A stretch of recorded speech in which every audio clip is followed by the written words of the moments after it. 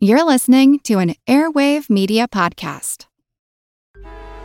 Traffic jams, tailgating, pile-ups. Ugh, the joys of driving. How could it get worse? The federal government wants to have a say in what you drive.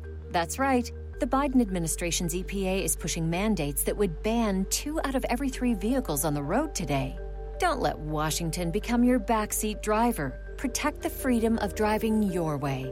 Visit EnergyCitizens.org. Paid for by the American Petroleum Institute.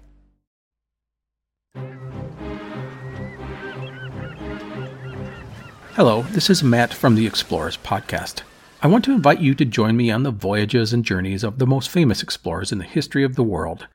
These are the thrilling and captivating stories of Magellan, Shackleton, Lewis and Clark, and so many other famous and not so famous adventurers from throughout history. Go to explorerspodcast.com or just look us up on your podcast app. That's the Explorers Podcast.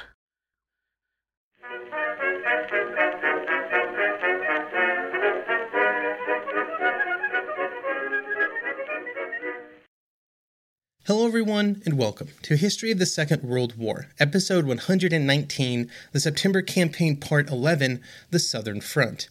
This week I would like to thank Miles and Brendan who chose to become members to support the podcast. I would also like to let everyone know that the structure of the History of the Second World War member program is changing.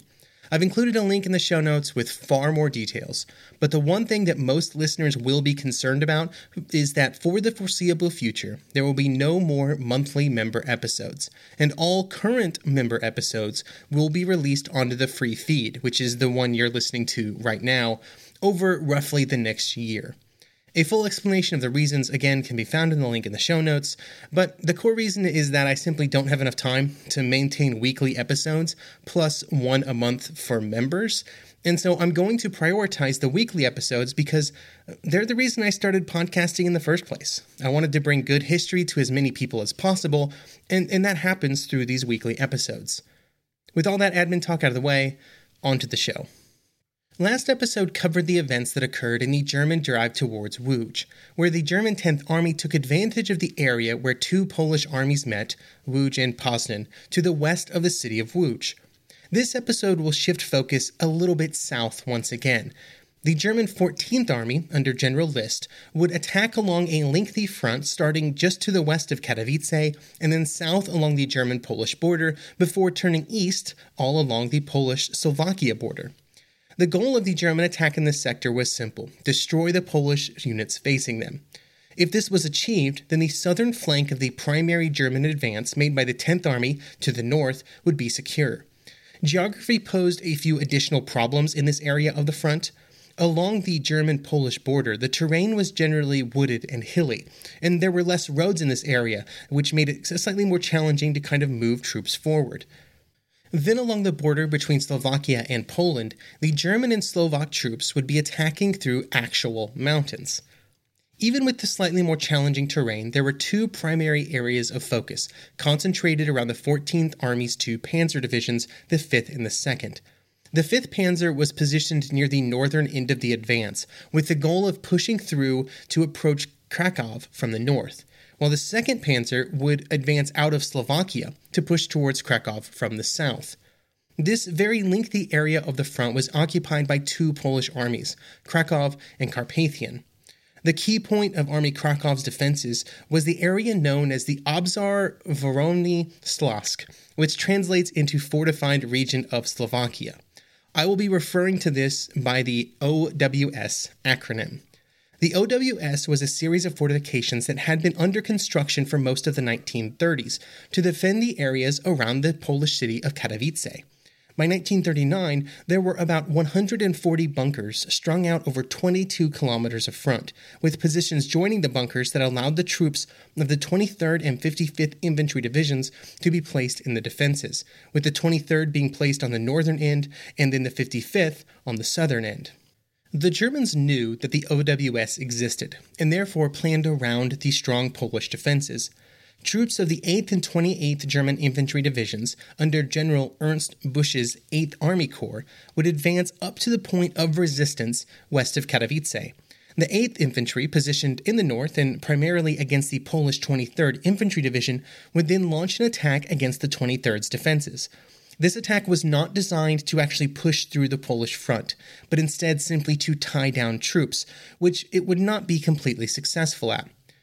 The general lack of success in tying down Polish troops would become a problem for the German 28th Infantry, which would attack the Polish defenses further south. This attack was actually meant to make meaningful progress, but the lack of pressure in the north allowed the Polish general Jagmin Sadowski to transfer several infantry battalions south to assist the 55th Infantry Division against the German attacks. This is a really good example of multiple Polish formations working closely together in a way that greatly benefited both, and it was partially possible for two reasons. The first was that the two Polish divisions had been placed in the Śląsk Operational Group under the command of General Jagmin Sadowski, giving them a greater amount of coordination. The second reason was that they were in strong positions that the Germans did not want to dedicate enough troops to attacking the full length of. Unfortunately for the defenders of the OWS, and you're probably getting really tired of me saying this, their successes in the defense would be undone due to the events that would occur on other areas of the front. Directly south of the German 28th Infantry was the 5th Panzer Division. As with any other area of the Polish front, to determine where the Germans really wanted to succeed in their attacks, you just needed to follow the placement of the Panzer divisions. The objective of the 5th Panzer was to move south of Katowice and towards Krakow, which would bring it up against the 6th Polish Infantry Division. The 6th Infantry occupied an important position at Stena, which served as the linking point between the Śląsk Operational Group to the north, which we have just discussed, and the Bielsko Operational Group, which the 6th Infantry was the northernmost formation of. There were some pretty good defenses near Szwena, and they were fronted by a few strong points in some of the Polish towns that it was hoped would kind of slow down the German advance a little bit to give the 6th Infantry time to prepare. These forward outposts were unable to meaningfully do this. They were unable to meaningfully alter the speed of the German advance. But when the German troops hit the primary defenses of the 6th Infantry, the situation was quite different. 13 German tanks would be knocked out near just one Polish village, and other German attacks along the front were also stopped by determined and strong Polish defenses. After starting their attacks in the late afternoon, by the time that night fell, the German attacks would be paused, after losing about 30 tanks and 12 armored cars in the first day. The attacks both against the Śląsk Operational Group and the 6th Infantry would continue on September 2nd. In the north, the Polish 55th Division would experience a severe pounding at the hands of German artillery, which would be met by a strong response from the Polish artillery as well. Late in the morning, the 55th and 23rd Polish divisions would even be able to launch some counterattacks that recaptured some ground that they had lost the day before. But to their south, the situation was rapidly deteriorating. It would start when the German troops of Panzer Regiment 15 were able to find a small gap in the lines of the 6th Infantry, using the morning fog to mask their movements, and then to mask their attack against the far right flank of the 6th Infantry. The first time that the commander of the 6th Infantry, General Lamond, heard about this attack was when the German formations were already capturing Polish divisional artillery batteries, by which point it was pretty much too late to really respond. The only choice he had was to begin disengaging other units and retreating to the east, to prevent some kind of encirclement. When this order was given, he would be able to get a message to General Sadowski that would say, quote, "Do not count on me to protect the southern flank. My division has ceased to exist, overrun by tanks."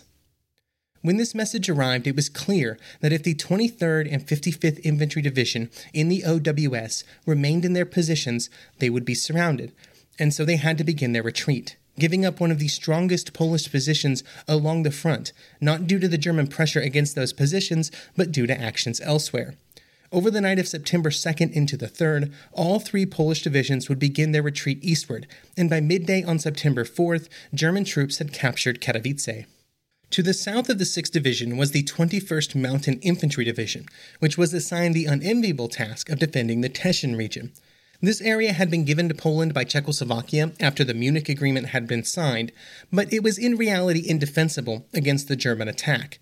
There were some units of the 21st that were deployed in the forward areas, but most of the division's troops were stationed further east, with those closest to the border ready to begin retreat as soon as the attack materialized. After some fighting early in the morning, and after the German advance had been at least momentarily paused, the commander of the 21st realized what was going to happen due to the German numerical superiority and what was happening elsewhere, and ordered his troops to retreat.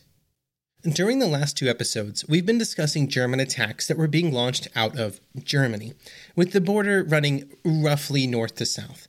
However, starting with the positions of the German 7th Division, just to the south of the Polish 21st Division, the border curved to the east and changes from being German territory to the newly created Slovakia. This distinction is important, and not just because of the direction of the border, but also because before March 1939, this had been the shared Czechoslovakia-Poland border. The two nations were not on great terms during the interwar period. They always had disagreements, but the threat of war between the two was relatively low, and so Polish defenses in this area had been largely neglected throughout the 1930s to focus resources on a possible German attack. After the German takeover of March 1939, this situation completely changed, and the Polish defensive frontier against the German attack expanded greatly. In July, serious efforts began on some kind of defenses, with the goal of making it more difficult for any army to approach Krakow from the south. These defenses would be attacked by the German 7th Infantry Division, which would advance out of Slovakia. General Ott, the 7th Infantry's commander, knew about the Polish defenses due to aerial reconnaissance before the start of the attack, and due to their position some distance from the border, they would not be encountered until September 2nd. Instead of launching direct attacks on the newly built bunkers and other Polish positions, Ott would execute some kind of a World War I-style infiltration attack, with the goal of moving around and behind any Polish defenders so that they could be attacked from the more vulnerable rear areas. Several of the largest Polish bunkers would be surrounded in this way, and over the course of September 2nd and September 3rd, they would either be forced to surrender, or they would wait until darkness to try and make their way back through German lines. Remarkably, the 7th Infantry would suffer just 57 casualties during these actions, proving that a bit of creativity and forethought, in the German actions could really deal with some of these Polish defenses that maybe were not fully built out or were not as strong as areas like the OWS. Further east along the Slovakia-Poland border, Polish defenses were even weaker than those to the west and the north. This included the 3,000 troops that would be on the receiving end of the attack of the 2nd Panzer Division. These troops were volunteer troops that had no support weapons, barely had rifles, and they were, of course, almost helpless against German mechanized troops. Some assistance was sent in the form of the 10th Motorized Cavalry Brigade, which contained a company of old Vickers tanks, which by 1939 were completely obsolete. But the unit had not yet received its newer replacement vehicles, so it was left with the Vickers. They would arrive near the Polish town of Wysoka during the evening of September 1st, which was only possible due to the German commander having decided to wait until morning before launching his next attack. On September 2nd, that attack would begin with a combination of German armor, infantry, and artillery that was kind of the hallmark of German attacks during this period. Polish anti-tank guns were able to hit several German tanks, which caused them to momentarily retreat, but just a few hours later, another attack would be made. This time, the Germans got close enough that machine guns equipped with armor-piercing munitions were able to knock out several Panzer I and II tanks.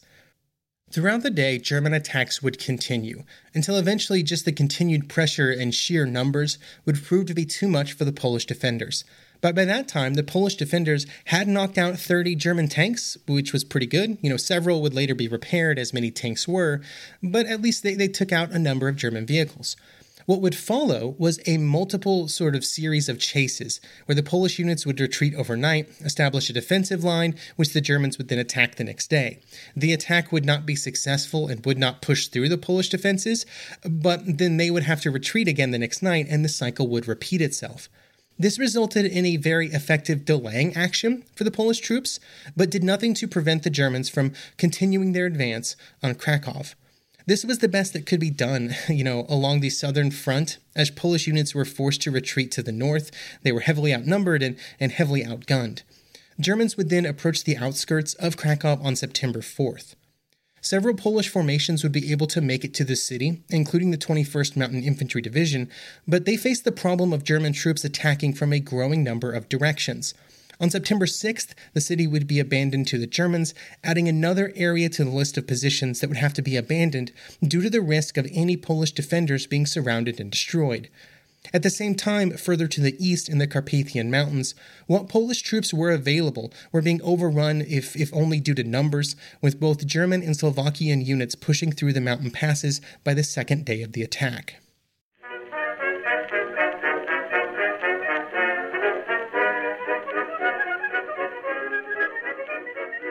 eBay Motors is here for the ride.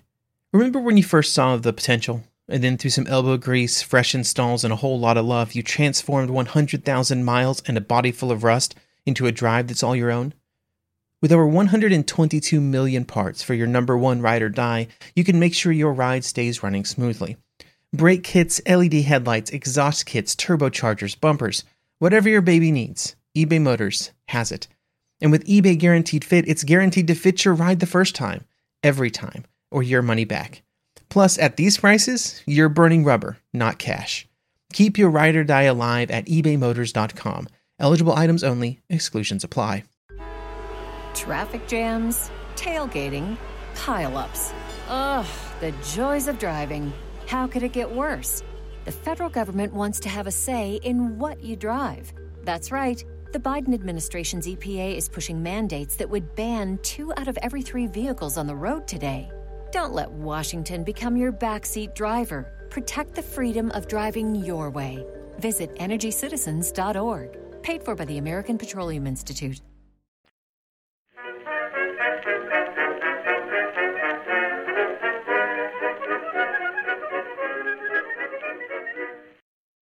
For the Luftwaffe, the second day of the invasion was a better experience, especially in northern Poland, where during the first day the fog and the weather had been such a problem. For the operations on the second day, there was a general refocusing of Luftwaffe efforts away from targeting the Polish Air Force, and instead more effort was put into directly influencing the fighting on the ground. This was at least partially due to the belief that most of the Polish Air Force had already been destroyed on the first day of the fighting, primarily while they were still on their bases. This was believed all the way up to the very top of the Luftwaffe's intelligence branch and would also be picked up by Nazi propaganda in the days that followed. The focus on supporting the ground offensive would take the form of German bombers, targeting objectives like the rail lines behind the front, like when Stuka dive bombers would hit rail stations which were trying to help concentrate Polish defenders who were trying to create a roadblock to stop the advance of the German 10th Army. This air support was not given to all of the German attacks equally, and instead it was focused on just a few areas of the front, with other areas receiving almost no air support. The Polish defenders were not idle during this time, and there would be many attempts to intercept German bombing raids, but of course not all of these were successful. The first problem was simply finding the German bomber formations. Remember, this is a time before radar, where raid warning and interception were much more challenging. And then there was, of course, also the problem of German fighters. However, when the Polish fighter aircraft were able to intercept unescorted German bombers, they did quite well, which was a pretty good example of how vulnerable unescorted bombers were to enemy fighters, even if those enemy fighters were heavily outnumbered. The air groups assigned to Army Pomorze and Poznan were particularly active during September 2nd. This included some efforts to provide their own air support for the ground forces, with Polish fighters making strafing attacks on advancing German motorized infantry columns. This particular effort would not be very rewarding, partially because the Polish fighters did not carry any bombs, so they could really just attack the Germans with their machine guns. Polish bombers would have been far more useful, but the bulk of Polish bombing forces, contained in independent bombing brigades, was held in reserve south of Warsaw. Overall, the Luftwaffe flew about 2,000 sorties on the second day of the war, losing about 14 aircraft, while the Poles were able to manage about 200 sorties at a much higher rate of attrition, losing 10% or 20 aircraft. One other small area of note, the first bombing raid over German soil would be launched by a single Polish bomber, which would drop 8 bombs on a factory near the German town of Ohlau, modern-day Olawa. September 3rd would be another day of bombing raids against Warsaw. Just before 9 a.m. in the morning, another bombing raid would hit the capital, with this raid made up of HE-111s and BF-110s as escorts. Polish fighters would be there to meet them, with numbers bolstered by the aircraft that had been repaired since they had been damaged during the actions of September 1st. In total, 120 Polish fighter sorties would meet the German attacks over Warsaw, but they would have a pretty difficult time getting through the fighter escorts, especially when compared to earlier raids, which were not escorted by as many fighters. And the losses on both sides were roughly even, about 15 to 13, with the Polish fighters coming out just a little bit ahead. At night on September 3rd, the first German night bombing raid would take place, partially as a test of the navigational aids that the Luftwaffe had been developing over the previous years. The main bombing groups were preceded by small groups of pathfinding aircraft equipped with special radio gear that was able to recognize the position of radio signals from German-held territory, which, when the positions were kind of cross-referenced, allowed for a very accurate night bombing set of raids, with the raids over Poland, dropping bombs within several hundred meters of their intended targets. This radio guidance system was critical because it was very difficult to navigate at night, especially when it came to finding targets in enemy territory. This same system would become much more famous when it was used during the German bombing campaigns against Britain in 1940. Polish bombers were also active on September 3rd, placing their primary focus on the German armored troops of the 1st and 4th Panzer Divisions north of Czestochowa. These attacks would be costly, but the situation at the front was kind of getting to a point where all possible tools had to be used to try and halt the German advance, even if using them was very costly. This fact would become more true over the following days. On September 4th, a major raid would be launched by the Bomber Brigade against, once again, the advancing 1st and 4th Panzer Divisions, and this time the newest and most capable squadrons of the Polish Air Force were committed, including Poland's best bomber, the PZL-37B. On 50 sorties, 9 of these bombers would be lost. For the Polish Air Force, one of the major challenges by the third day of the war was one of numbers. Polish aircraft continued to launch sortie after sortie every day, but every day there would be fewer of them. And even if they were able to destroy some German aircraft, the Luftwaffe was much more capable of replacing its losses. This resulted in Polish aircraft increasing their sortie tempo, but still being outnumbered by 10 to 1 by the sorties that the Luftwaffe was launching. The math problem was made even worse when the Luftwaffe found some of the airfields used to base Polish fighters out of, which had mostly eluded them after September 1st. On one airfield, just one airfield near Łódź, 5 Polish fighters would be destroyed on the ground, not even able to defend themselves. On September 4th, 300 Polish sorties would be launched, but that rate was unsustainable as losses mounted. On September 5th, that number would be just 180, and then on September 6th, they kind of boosted it back up again to 240. Every day, there were more losses, though. There were 30 on the 4th, 15 on the 5th, 23 on the 6th. Polish squadrons were forced to begin moving to airfields further east as their previous homes were threatened by German advances on the ground. And this just made everything more challenging, just adding to the exhaustion of both pilots and the mechanics and the support staff that were trying to keep the aircraft in the air at all costs. With losses mounting, on September 6th, the decision would be made to try and concentrate fighter resources to kind of help provide some assurance of being able to defend some piece of Polish territory, instead of spreading dwindling fighter resources thinner and thinner to the point where they weren't making any discernible difference anywhere. In total, over the first 6 days of the campaign, the Polish Air Force would lose about 155 aircraft, about 40% of the number that they'd started the war with. The Luftwaffe would also lose about 126 aircraft, but this represented just 7% of their number from September 1st.